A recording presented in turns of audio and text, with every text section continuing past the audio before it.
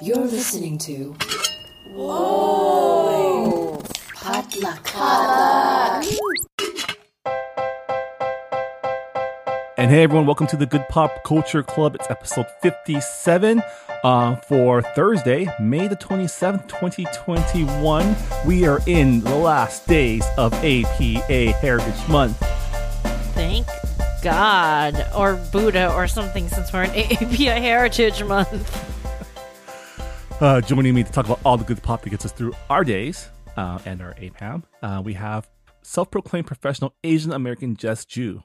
Jess, she's tired, Marvin. We made it. Actually, you haven't made it yet. Almost. I've made it. I finished. Yeah, how was that? Congratulations. Thanks. I spent Sunday just not doing anything, and it was great. Oh, isn't that the best? And then I spent Monday putting off doing stuff till the night because I wasn't ready to go back to work yet. Hey, you know what? You're a freelancer. You're your own boss. Also joining us, professional culture editor Han Wen. Hey, Han. Hey, I totally feel you about doing nothing. That was my week off. It was doing nothing. Besides being sick from the vaccine, it was doing nothing. I read books. It was great. I sat outside to read books. That was great. Yeah.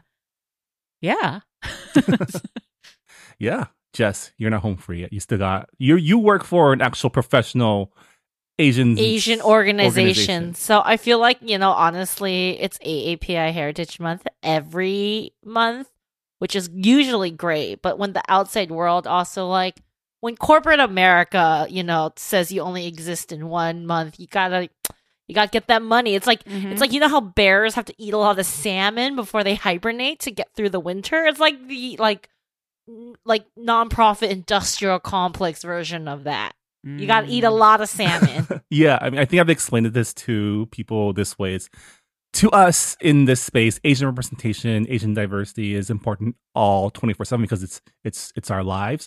But for some reason, in the month of May, the things we do suddenly have value. Yeah, people are suddenly willing to either seek it out and sometimes even pay for it. And so we just gotta, I mean, as mercenary and capitalistic as it is, we just gotta eat this month. We gotta eat. We gotta eat the rest of the. We gotta stock up on that salmon. Meow meow meow meow meow. Fill up on those fat reserves. Store the nuts in the tree. Whatever other hibernating animals do. Yeah, and in my job, it's like someone asked me also, like, do we need to do extra? And I'm like, well, I kind of cover a lot of it when I accept pitches and the things we cover. But I was like, if you want to do extra, you sure can. I'm not stopping you. Yeah. I also officially hired an Asian, and I think that is very... Yes. Hey, pay it forward. It's wild to think about how... I think this is how our parents or people older than us feel. Is like, I don't exactly feel old, but there is a whole generation under me now that are adults, which is wild. This is where the term geriatric millennial has been coming in, which I think is interesting, is when you're starting to feel a little bit older just because you see the people who are up and coming after you. Yeah. Whereas I've felt that for at least 10 years now. So I also think because the trend cycles are much shorter now, things are just coming back faster, which is also kind of like a mind trip when it's you were there for the first time. And I think millennials, at least my level of millennial, we're experiencing that for the first time. We're why does everybody want it to be 2007 again? I remember 2007.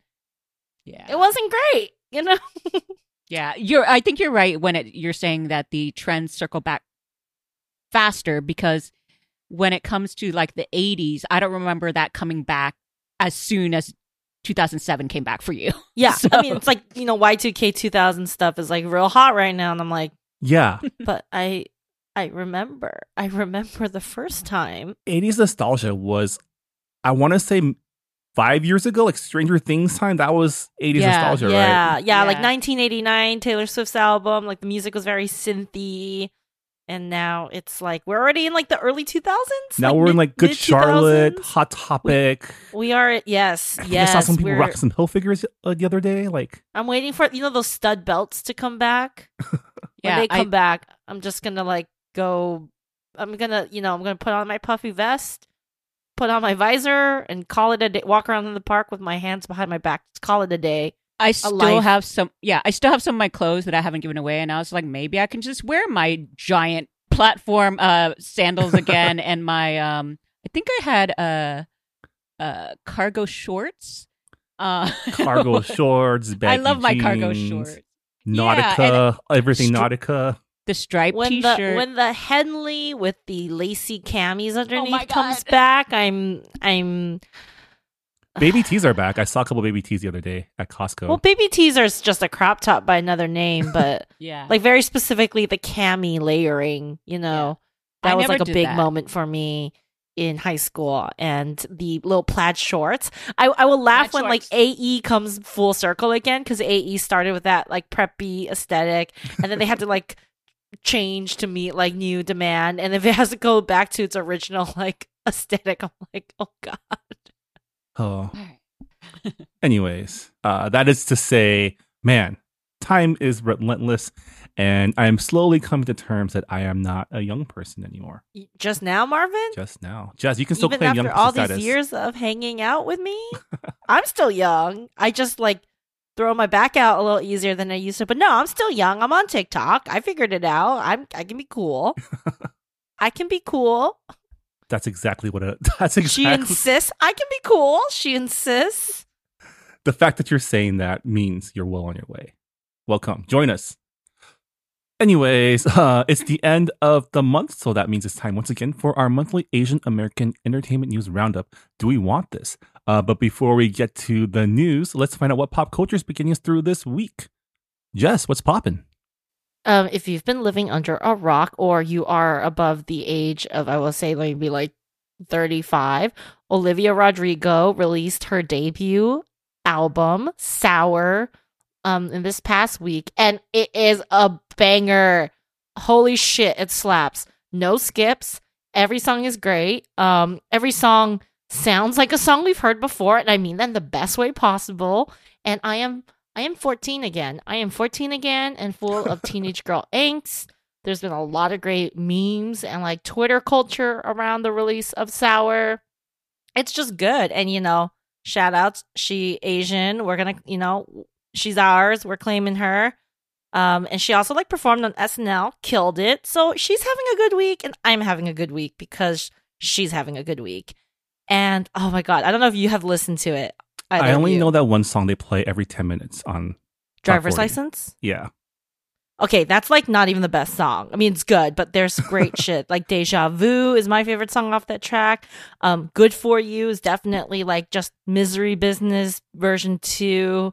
There's a lot of Taylor in this. There's a lot of Taylor Swift. There's a lot of Lorde. There's some Avril. Some like even like Lindsay Lohan sprinkled in. I saw some really great, you know, comments on Twitter where, you know, it's really hit with millennials. I think maybe harder than it is to You know, I think this is what it felt like for our parents when bands we listened to got their inspirations from bands they listened to.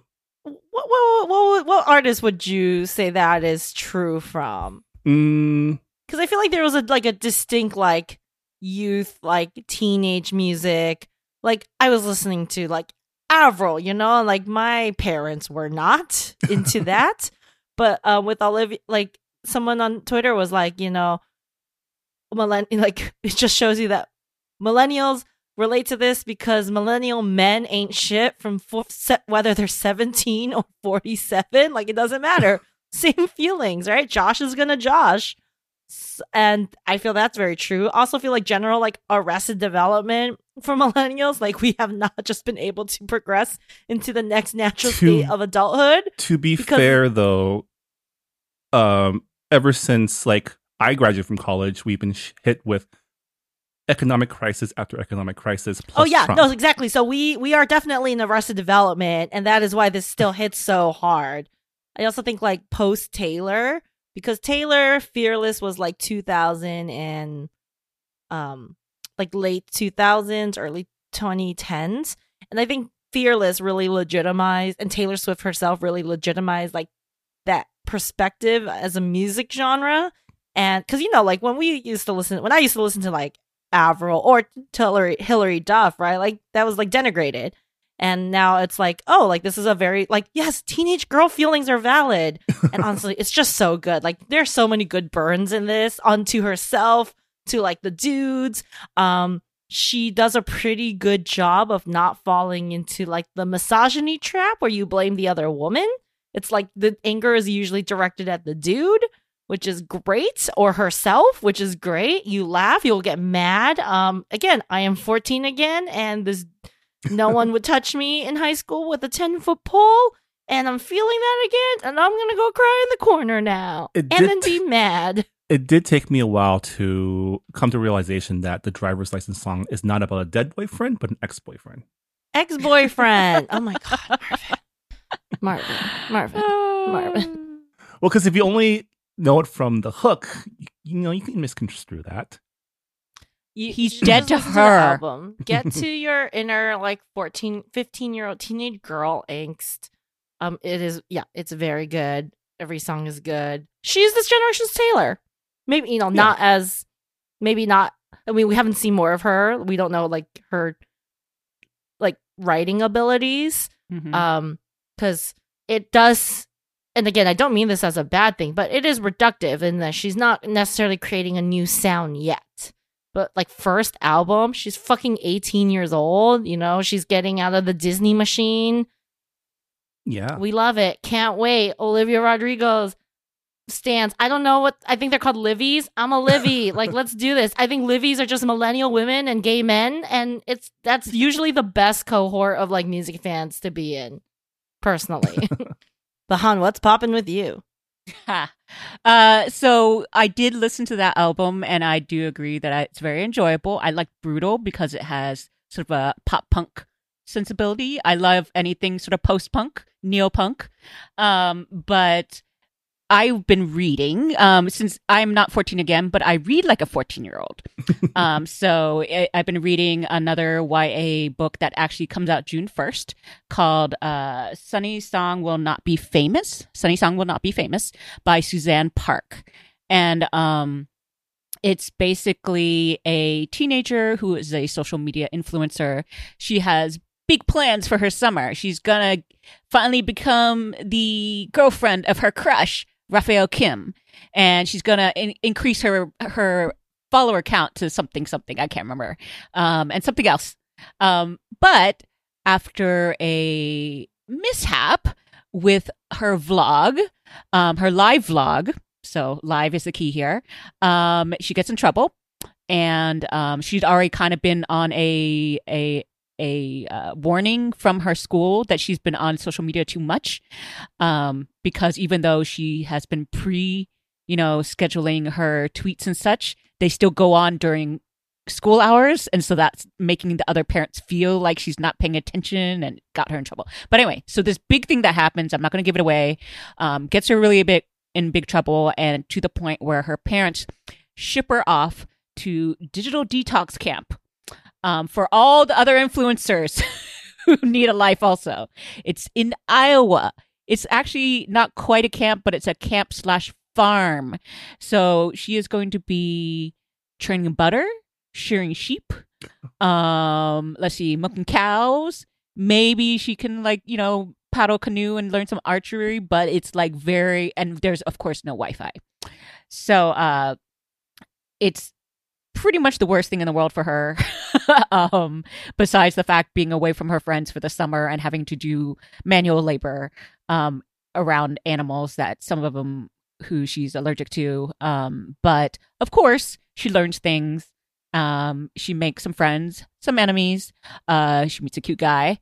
And all this other stuff I thought it was very enjoyable. What I kind of liked about it was that it wasn't as annoying as I thought it. I hate to say that, but anytime people write about social media influencers, I think it can come off as very glib and superficial. And they gave her just enough, personality and integrity to make it she likes this, but she values it because that's what society values. And so, but she is introspective enough to, understand the things that she's missing out on once, the camp gets to her. So I mean, this type of story is pretty. It's a story that's been used in a lot of YA fiction, right? This is the year I glow up, and then the immediate like social humiliation, and isolation, and then like the finding yourself again, right? Like, Yeah. Cadet Kelly, yeah. Yes. Love Cadet Kelly. What I like about this is it is an Own Voices book. And so she talks about getting all these care packages with great Korean snacks. yeah, And she also talks a little bit about how Sunny, the character, is kind of rejected learning Korean. Even though she learned a little bit, but then she kind of just forgot a lot about it. And so every time she sort of speaks it with her family, she feels very embarrassed because she doesn't feel like it's up to par, even with her sisters, abilities. And then, of course, who knows, when she goes to camp, she meets someone who actually lived in Korea and knows Korean, but is not even ethnically Korean. So it becomes a funny thing. So that influencer does the mukbangs, yeah. which is fantastic. But anyway, like I would love a sequel of this. And Suzanne Park is a great author. I think this might be her third or fourth book. I know two others she wrote. Her first book was Escape Room, which I believe is kind of like a what was that? What was that movie about working at a carnival in the summer? The one with like Kirsten Stewart. Yeah, the one with Jesse Eisenberg, I think. Adventureland? Adventureland, yeah. It's basically that, but with Asian characters, an escape room. And the second one's called Loathe at First Sight, which is about the main character is a Asian female who works at a game development company, and it's an enemies to lovers story. So. Yes. I've been really into all of these Asian YA authors. They've been fulfilling a need that I did not, get met when I was younger, and they've been doing it in such a wide variety of ways that it's very inspirational for me as a budding, writer, creative writer. So yeah, I've been loving it. So I'm glad I will have to check out those other books by her. Yeah, check those out. So Marvin, what's popping with you? All right, so like I mentioned, this weekend I had a big ass event. So Sunday I didn't really want to do anything that I didn't want to do anything. So I started playing this game that I learned about from a podcast I listened to called 100 Days. It's a management simulation game where you run a vineyard. Sorry, you wanted to take a break from logistics and management. So you played a video game where you logistically manage something. Bro, are you okay? Yeah, I'm fine because this game literally sucked out 4 hours of my life. It just sat down and just played 4 hours. It's not like a micromanaging type of management sim. You play as this, like you run a vineyard and you're trying to grow grapes to make wines. And the way you play is you have this grid in front of you, and each task is in the shape of like a Tetris block. And each period, you like arrange the Tetris blocks together so you can do like multiple tasks like weeding or harvesting and like pressing the grapes and all that stuff. So it's a pretty relaxing game. It's you play at your own pace. There's no really stress. And there's no real way to lose except if you lose all your money. But then you start over. It's fine. So each year is made up of 4 seasons. Each seasons is made up of 5 days that you play it through, and then you're just going through and you slowly build up your winery. You increase your vineyards. You design your labels for your wines and like the name. Oh, you that name sounds it. fun. What did you name your wine? I named my wine after musical terms. So it's like sonata, aria. Wow. So how much would your wine retail for in a Trader Joe's? I think mines go for about $25 a bottle. Oh, you bougie. That's fucking expensive. Hey, but Marvin. they're rated. My wine's now rated 100. So I've gotten to the point where like I make a bomb Chardonnay, and it took me forever because as you make your wines, you're adjusting yeast levels. You're like ferment a certain way using different yeasts, and I was like trying to figure out how to make my wine sweeter. I'm like, I can't get it up to 3 sweet. 3 sweet levels is the sweet spot for Chardonnay, and I can't get it past 2. And then I realized what I was doing wrong. I was harvesting my grapes too early. Because you gotta ripen on the vine. Marvin, I don't like Chardonnay. Can you make like a Pinot or like a cab? Oh, I have more full-bodied reds too. Yes, so I like the got full you. body. Yes. So yeah, it's available on Steam. It's $25. It's a pretty casual game, pretty relaxing game to play. You learn a lot about making wines, which is cool too. It's by Broken Arms Games, and it's available now. So if any of that sound interesting to you, or if you're interested in this type of game, fair warning, it is the type of game where you just want to play one extra round every single time, And then, so like, that one 4 extra round hours have becomes passed? yeah, exactly. So No, oh man, I'm in the throes of like Pokemon Snap right now, so I can't take another one on. But like maybe later. Yeah. Check that out. And before we go, we got to check in with our Go Asian segment, where we keep track of what's going on with Top Chef. This past week was Restaurant Wars, and our Asians did pretty well. I was so happy because it was a half Asian, half Latinx restaurant group or team. And they were so beautifully smart about how they created the concept for the restaurant. First of all, they represented both groups, Asian and Latinx, within the menu. But then also, brilliantly, they were like, hey, Shota, like, what can you tell us about like the kaiseki menu sort of like progression? And that's how they decided which course came after the other. Yeah. I mean, this year's Restaurant Wars, because they couldn't do an actual restaurant, they decided to do Chef's Table, which is an experience that I have not been able to partake in ever because I am no baller. Oh, we gotta change that. I think we should all get together and do one somehow. Let's go to Inaka, right? That's the place to go. Yes, exactly. Like I've been wanting to forever. I'm down. No, we don't even need an occasion. Let's just go. Yeah. We need alive. That's the occasion. I love that in this challenge, the people that we rooted for were on the same team and on the team that won.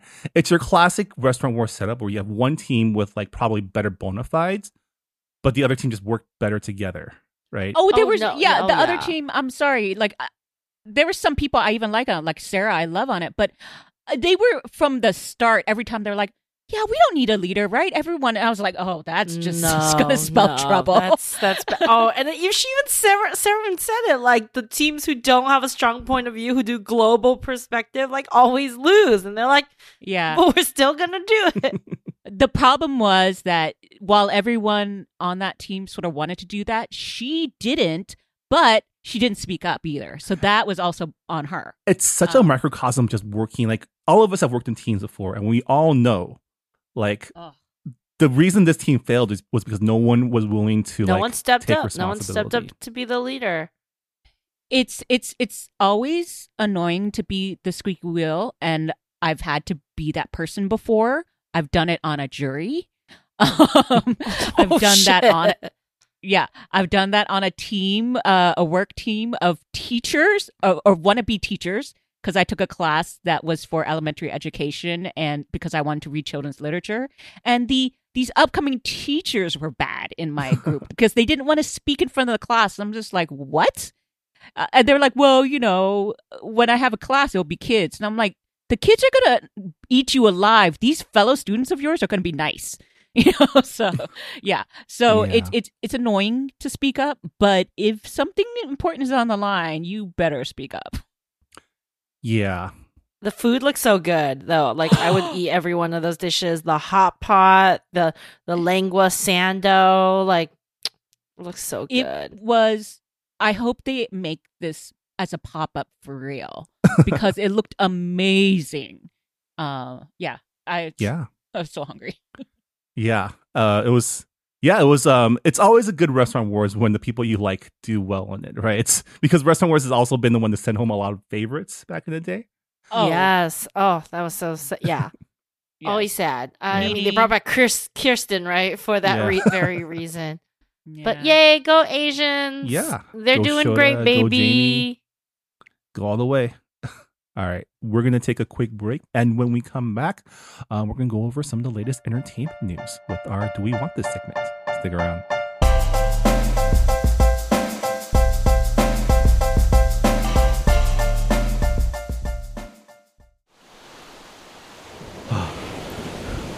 Kathy? Kim? Steve? Where have you been? We haven't seen you for 7 years. Has it been that long? Uh-huh. Oh. I was on a fishing boat. Training. part of the plan. What training? What plan? The third season of the Korean drama podcast! Okay, we're doing this again? Okay, but there's no body switching in this one, right? No! The only thing we're switching is the fact that we're going to watch a good drama this time. From 2020 called Itaewon Class! A story about starting a restaurant and a dish that Koreans love called revenge. I thought you were gonna say kimchi jjigae. I thought you were going to say juke. Those two. Koreans love those two. Listen to the Korean Drama Podcast wherever you listen to your podcasts. Part of the Potluck Podcast Collective.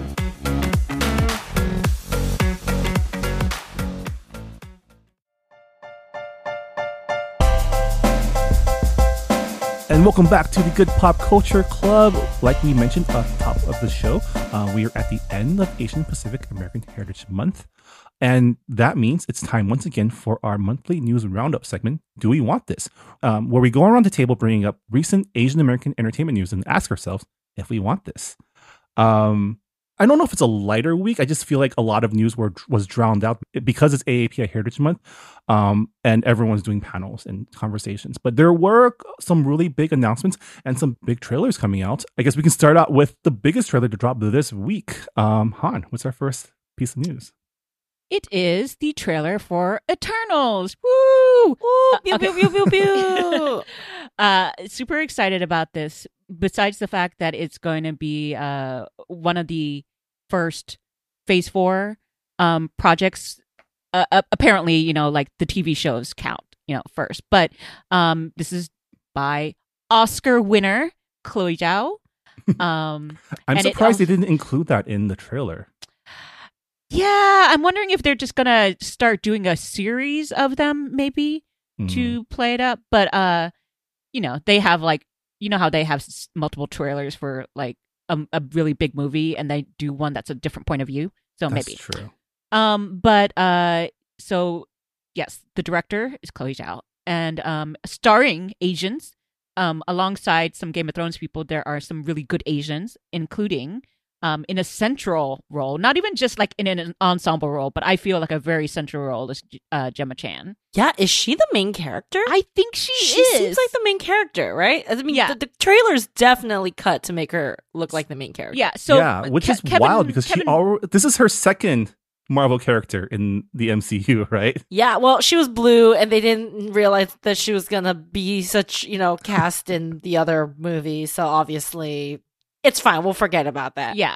So, Marvel head honcho or whatever guy, Kevin Feige, did confirm that she's basically the main character of the ensemble. When you watch the trailer, you definitely see her in a central position, getting romanced or romancing one of the Game of Thrones guys who I actually prefer this one. Both of them, actually. I can't tell which one is which sometimes, so I'm always confused. Especially because they both have like the short hair right now in this movie. I'm like, they very were. confused. Here's the thing: I don't confuse them, but they were definitely cast on Game of Thrones as looking similar for a reason because they were playing half brothers. Well, one has a beard and one doesn't, and she does Yeah. smooch both of them. Or does she smooch? I don't know if she smooches both. I have to watch it again, but I definitely prefer Richard Madden, aka Robb Stark. oh yeah, the So, gray streak is But I very don't think sexy. that's who she's ending up with. Well, wait, we don't know. well- we haven't seen this movie. We don't know how it ends. But anyway, and then there's Kumail Nanjiani who Oh, he looked good in the trailer. He's like Yes. not in it for a lot of it, but homie looks good. yeah. But this is also why I'm saying there's gonna be other trailers because honestly, they even called this a teaser. So they're probably gonna have an actual trailer, rolling out soon that will have a bit more plot. Yeah, and like the words Academy Award winner Chloe Zhao like rolling out from the horizon. Yeah, they better, let's just say, because I mean, Kevin Feige, how many Oscar winners do you have directing your movies? Yeah. First one. So Yeah, the trailer looks really cool. I spent the day kind of reading up and looking at like breakdown videos of the trailers, of people like breaking down who's playing what, and Gemma Chan's character is Cersei, who. So the big overall arching theme of the Eternals is that these are like cosmic beings that were the basis of a lot of mythology for planet Earth because they came and they like jump-started civilization in ancient times. around the world. Yeah. This seems like what that is, which is a very cool idea and makes a lot of sense Yeah. why the cast needs to be so diverse, right? Yeah. And they are typically not. They don't get involved with humanity except now. Yeah. Should Something. they? Well, apparently in the lore, Thanos is technically an Eternal as well because they have the same roots. So What? yeah. But yes, Does he Gemma look Chan like he has plays. balls on his face though, and why is he purple? And why is Gemma Chan so sexy? I guess they'll explain that in the movie. But yeah, Gemma Chan plays Cersei, who is the basis of Circe, the witch of Greek mythology of the Odyssey. Dong Li from Train to Busan plays Gilgamesh, the original hero of Babylon.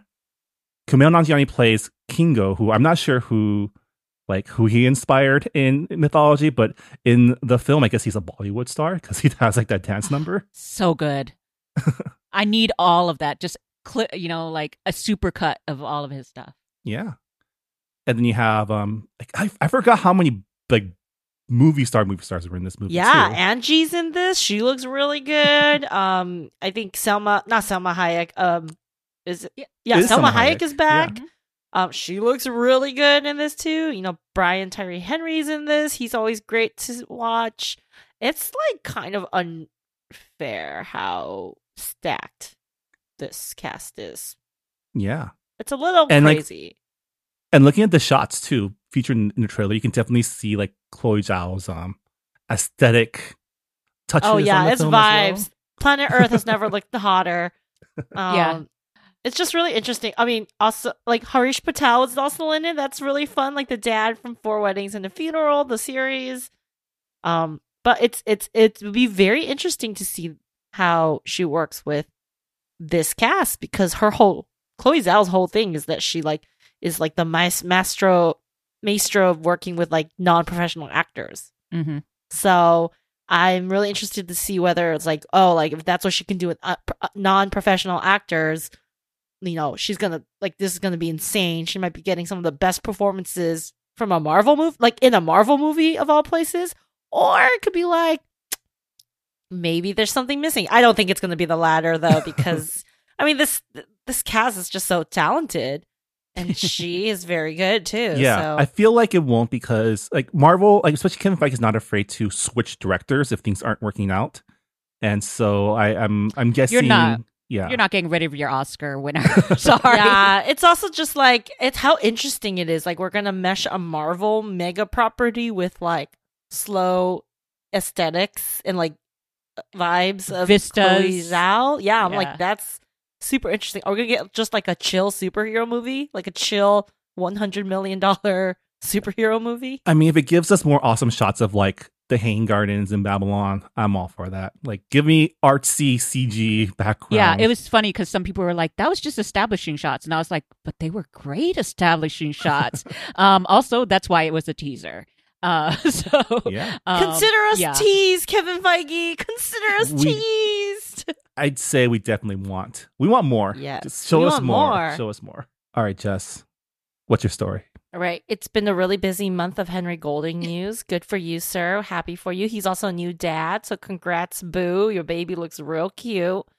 But what we care about is it's been released that Henry Golding will be starring in a modern adaptation of Jane Austen's Persuasion opposite Dakota Johnson of Destroying Ellen DeGeneres fame. And you know what? Right off the top, we want it. I think that's such a natural fit for Henry Golding and his charm. He was literally born to play an Austen love interest.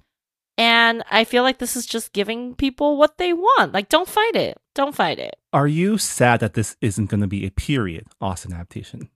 Yeah, I mean, I always want like color conscious period films. But you know, that's not to say he can't do this again at another Austen project and That's just true. All right, a I have another period question. project, right? What is Persuasion?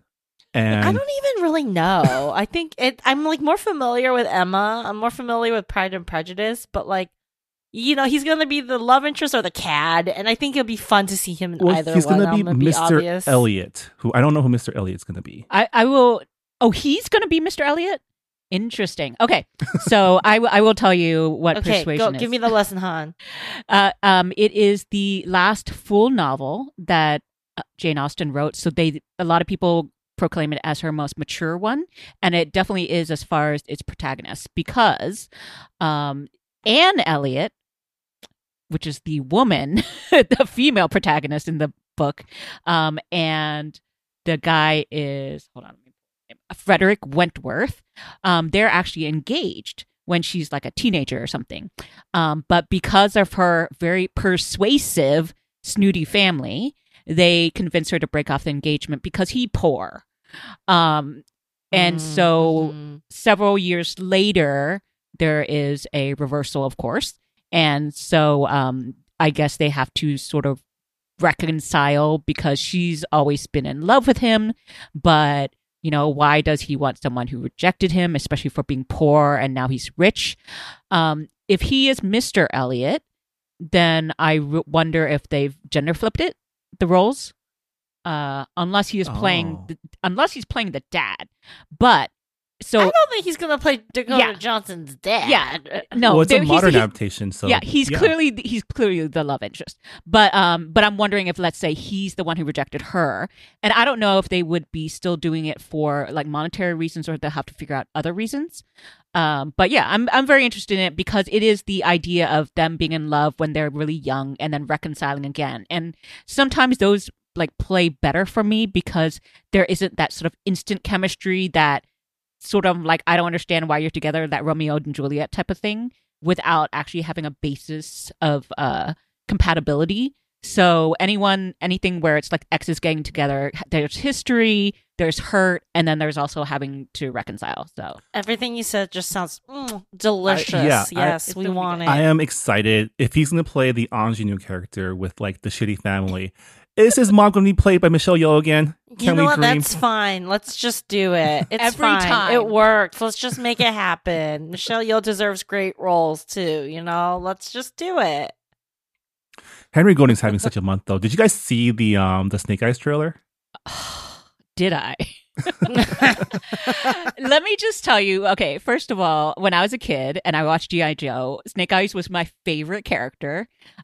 He was I've always liked brooding characters and apparently characters that don't speak and have like really, like intense eyes, or stares, sort of like Racer X. I was really into him also. But this one is just, it's so good because not only is he being badass in it, but there's Andrew Koji. Yeah. Sorry, just had to go off. I mean, I honestly could care less what this movie is actually about. Who cares? Who gives a shit? Like, yes, I will. Yeah, I'll watch it. I showed Wait, my there's a partner the plot? trailer, and Don't she was care. disappointed that there was no shirtless scene in the teaser. I know that's rude. I mean, come on, give the people what they want. Okay, you've had like women running around in action movies in like the flimsiest tops and high heels. Like, take off your shirt, dude. Take off your shirt. Sorry, did I come off too aggressive? No, there? I mean, No. he's been working out for this. Just show off the goods, right? Let him exactly. It would be rude to not appreciate all the hard work that Henry Golden's used to get ripped for this film, and we should appreciate him Yeah. and Andrew Koji. Yes. All right. My first story, there is going to be a new Ultraman animated feature developed by Netflix. It's going to be the first, I guess, domestically grown Ultraman series ever. Ultraman, of course, is the Japanese superhero. It's basically the masked vigilante, like masked superhero genre of like Japanese pop culture. The things that spawn things like Masked Rider and the Power Rangers. Even if you haven't heard of Ultraman, you've seen Ultraman's like influence in pop culture. So Netflix is partnering with Suburaya Productions to produce Ultraman as a CG animated film. And it'll be directed by Shannon Tyndall, who will make his directorial debut. He also worked as an animator on Coraline and Kubo and Two Strings, which is a film, while perfectly competent, was a film that I did not personally see for just personal representation reasons. You understand. It's you probably made the right choice. Um, It's problematic. Speaking of Kubo, though, the script is written by him and Kubo and the screenwriter Mark Hames, but it'll be co-directed by John Aoshima, who is Japanese American. So at least that's one saving grace. This is a tough one, but I gotta ask, do we want this? I have no history with Ultraman, to be honest, but I mean, I know it's like a big deal to a lot of people, and this does seem like the best case scenario of how it's going to happen in terms of, there is a JA co-director, which is like more than a lot of animated projects can even say, and I know they're going to cast like authentically and appropriately this time, so maybe like the dude at the other director has like learned his lesson, hopefully. And yeah, I think it's exciting. My Ultraman friends seem to be very excited about this, like my friends who are into Ultraman, so I'm happy that they're happy, so I think we want it. I want it because I want to see what a modern retelling of the story is. I'm still like there's something innately triggering when someone brings up Kubo and the Two Strings and people attach to that film, and you want to hope that they've learned their lessons, or at least people who worked on it like have learned their lesson of like, let's be more conscious when we write or do projects like this.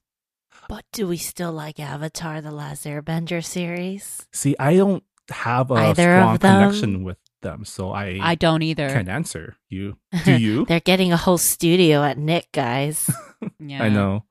It's the same issue that we ran into when we talked about that piece of news, which is there's this opportunity now to tell stories that are Asian flavored. But how confident are we that the people in charge and making decisions will like make it more than that, right? More than just Asian set dressing and flavoring, and actually like Asian ingredients, if we want to use this food metaphor, right? Yeah, as long as the chefs have Asian, are Asian, and are Asian trained, perhaps. Yeah, I don't have an Ultraman relationship either. I feel like I watched it way back in the day, and it really wasn't quite my thing. But yes, I will allow it. The more, the better. Yeah, I mean, it's guys in suits fighting kaiju. Yeah. That's the basis of it, and it's awesome. So, I don't know. I guess we'll see. All right. Han, do you have another story for us? Okay. So, Greta Lee will star in Write an EP, a series adaptation, not just a movie, but a series adaptation, which kind of makes more sense, of Kathy Park Hong's book, Minor Feelings. And it's with our friends, the Friends of Asians, A24. Yes. Yeah, I mean, we can't. You're not wrong. A24, just a reminder for anyone who might have forgotten the last time we talked about this. It's a production company that has been very, very good to us as far as making producing some fantastic Asian American movies, but also series. They're not solely Asian American projects, but all the other things they've been doing too are great. When it comes to movies, you might remember a movie called Minari, and The Farewell. Yeah, I mean the last few like Asian American like Hits, Sundance Critical darlings have been A24. A24. Yeah, They are also, in bed with. They are making that series with Steve Yeun and Ali Wong, written by an Asian American writer as well. Like they know. I mean, It's not all altruistic. I'm sure we're making them a shit ton of money too. But at least their business model values our stories, which is more than we can say for other major studios, right? Yes. Right. And They're doing it well. and it's not just Asian stuff. Also on TV, they produce Rami, I believe. But then also one of my new favorite shows is Z-Way on Showtime. So, oh my God, check her out. But anyway, so Minor Feelings. If you haven't caught this book in the past year or so, I think every one of us needs a copy. I have mine on my shelf. So yeah, Minor Feelings getting adapted. Do we want this? I think we do.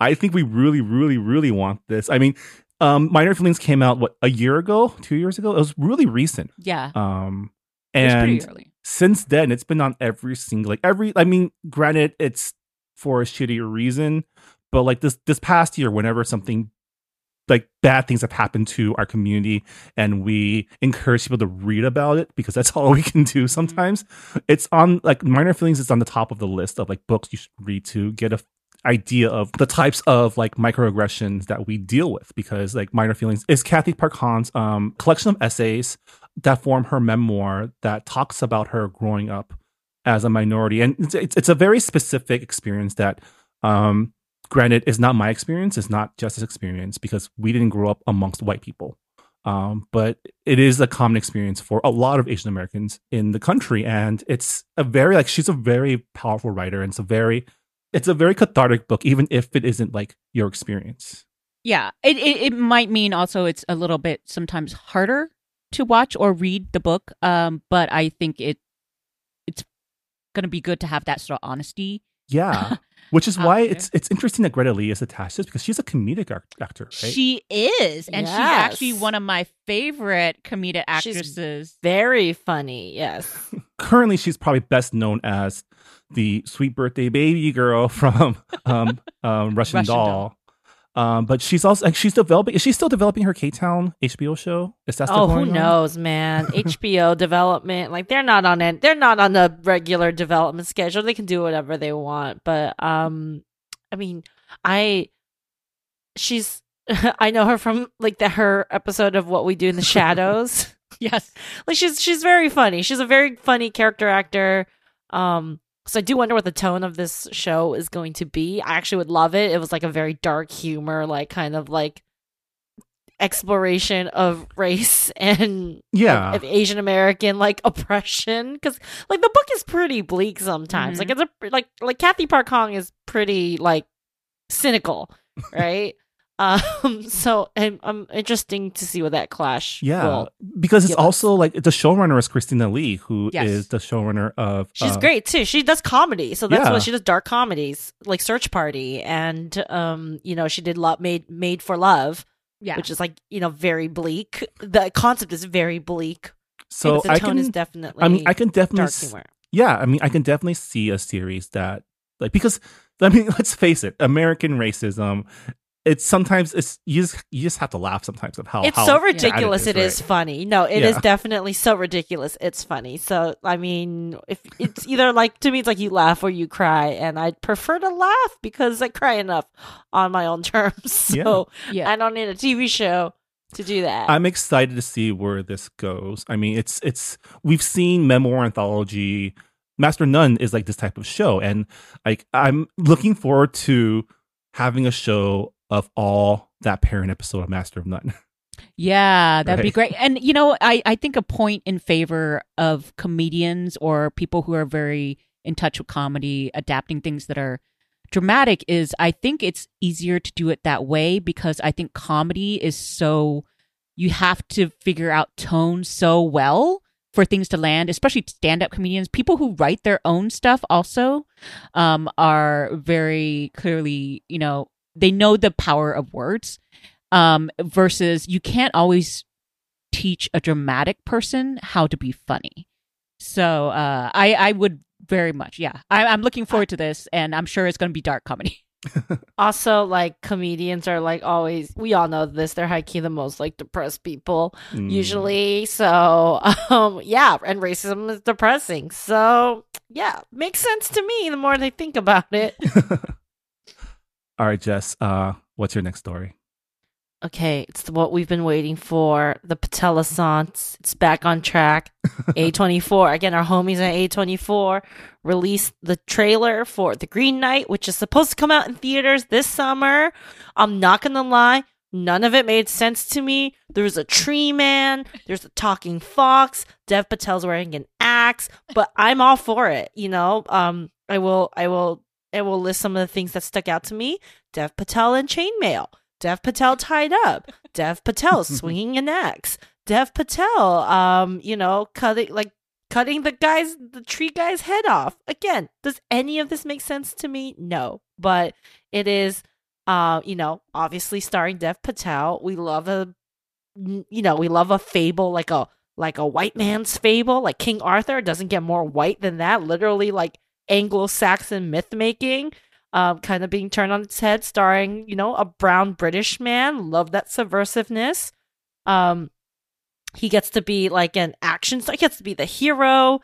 It's a little, gay, and again, always for that. So again, don't really understand what's going on, even with all the things I've read, but I will be watching this. Yes, I do want this. People are very excited, especially people who know the legend of the Green Knight, because like Jess mentioned, who knows the story of the Green Knight, Marvin? Who of your friends are casually just like, oh yeah, I love the story of the Green Knight? My high school friends especially love Arthurian tales. Like they were paying attention during those classes. Like during the Old English chapter, like that was like second semester of senior year. Like I was not paying attention. We read that at sophomore point. year actually. Oh, you guys are fancy. Oh, different school districts. Y'all are bougie. Okay. Yeah, I mean, my friends can probably tell you the difference between Sir Gawain and Sir Galahad and Sir Percival or someone. Yeah, I hated I hated all of the Arthurian legends. It was just full of tragedy and a lot of misogyny. Oh God, and a lot of incest and a lot of rape. Yeah, I only like the Monty Python version. Yeah.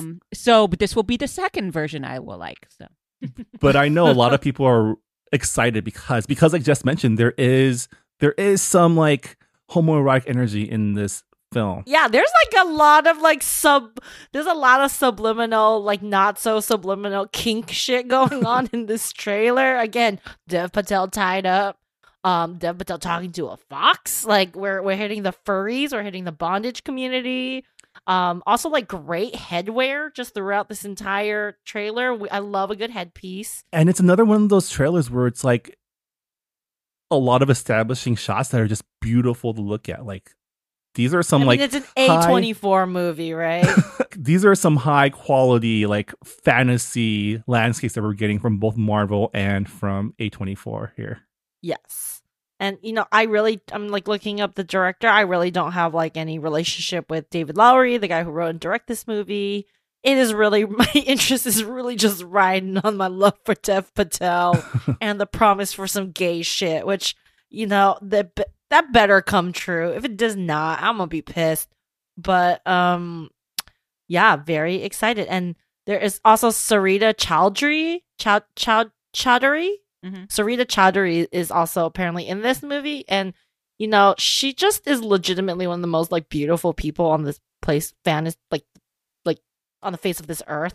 And like I always cite her as a reason why I know racism exists, because after that movie Mississippi Masala with her and Denzel, like honestly the hottest romantic relationship pairing in any movie, period, like any movie, race irrelevant, just the hottest coupling ever. How did she not become a megastar? She's like so beautiful. Like you look at her and you just like can't function. I'm like, and she did not get much work after that. I mean, racism.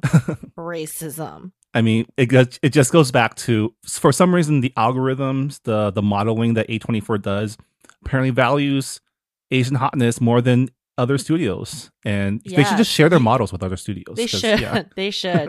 Yeah, they just like, hey, here's the here's the A24 whiteboard. Here's the strategy. Hot Asian in the middle. Do you think their board is actually Dev Patel plus beard equals money? Oh yeah, that's a great strategy for anything. Have you seen Lion? Holy shit! Shut up and take my money seriously, A24. All right. Our last story for the day. Netflix is also on a roll of gathering Asian-related properties. So Netflix has snapped up TV rights to Grace Lee's novel, Portrait of a Thief. The book that's not published yet, it's going to be published in April 5th, 2022, is based on a true story of Chinese art vanishing from Western museums.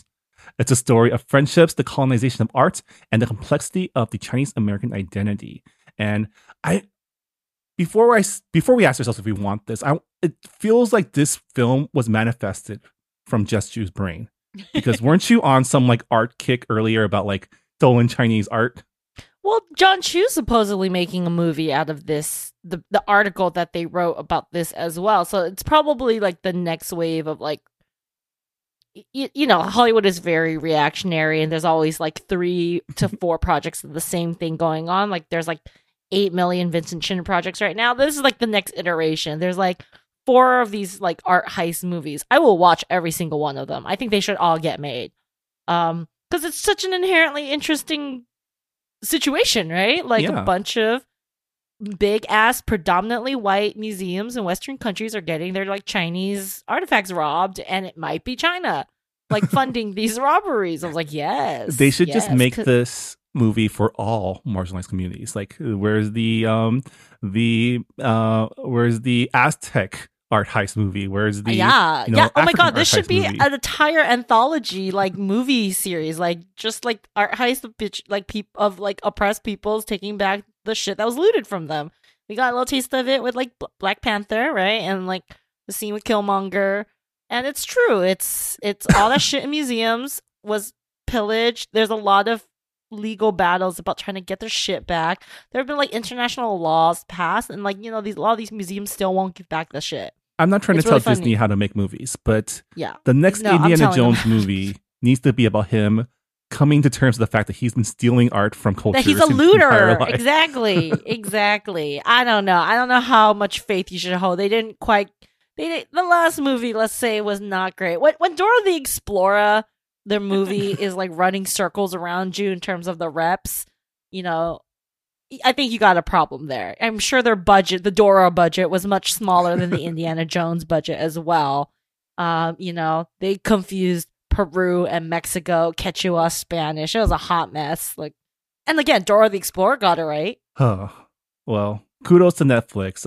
Also, listen. Oh yeah, can we also point out that Grace Lee is apparently currently a medical student at Stanford University, and she will be executive producing while she is in med school. And I read that, and I was just like, "Fuck you." Can you not? This is like another like Dr. Johnny Kim astronaut, Marine veteran. Well, I mean, Please, no. yeah. My parents can see. Please, no. Have your parents seen it? Have you told your parents about this yet? No. I Do they don't know send them about this it? shit. I don't send them this They shit. they No. intuit it. They know that They someone else know. is doing better than you at a younger they age. felt a ping in their hearts. And oh god, is she younger too? Well, oh god, I'm gonna go lay down now. I mean, I'm just assuming if she's just in med school, like not finishing. So I don't know. I mean, she probably took like a gap year to do something noble or some shit. Oh, I'm just making shit up now to make myself feel bad. Let's stop before I go down further. Good for Grace for getting this deal.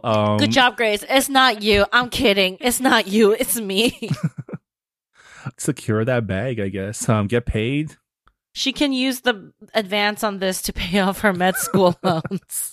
Oh. I'm happy for you, Grace. Just do us proud, okay? Do us proud. We got a lot to make up for those 100 years of humiliation. Well, I guess that'll do it for this edition of Do We Want This? Lots of cool stuff coming down the pipe. Jess Han, if people want to find out more about your thoughts, where can they go? I'm on Just You Tweets on Twitter. And I am at Anonymous. You can find me at Marvin Yue. You can find the show at Good Pop Club. We are a proud member of the Potluck Podcast Collective, a collective of Asian-hosted podcasts. Check out our fellow Potluck members by going to the website podcastpotluck.com. And with that, that'll do it for Asian Pacific American Heritage Month 2021 for us at Good Ooh, Pop. we made it. Congratulations, everyone. We've made it through another May. Now back to our regular lives, I guess. What is that? Just being Asian. Nothing's changed, really. Just being Asian but not getting paid for it. All right. Thanks, everyone. We'll see you next time. Bye. Bye.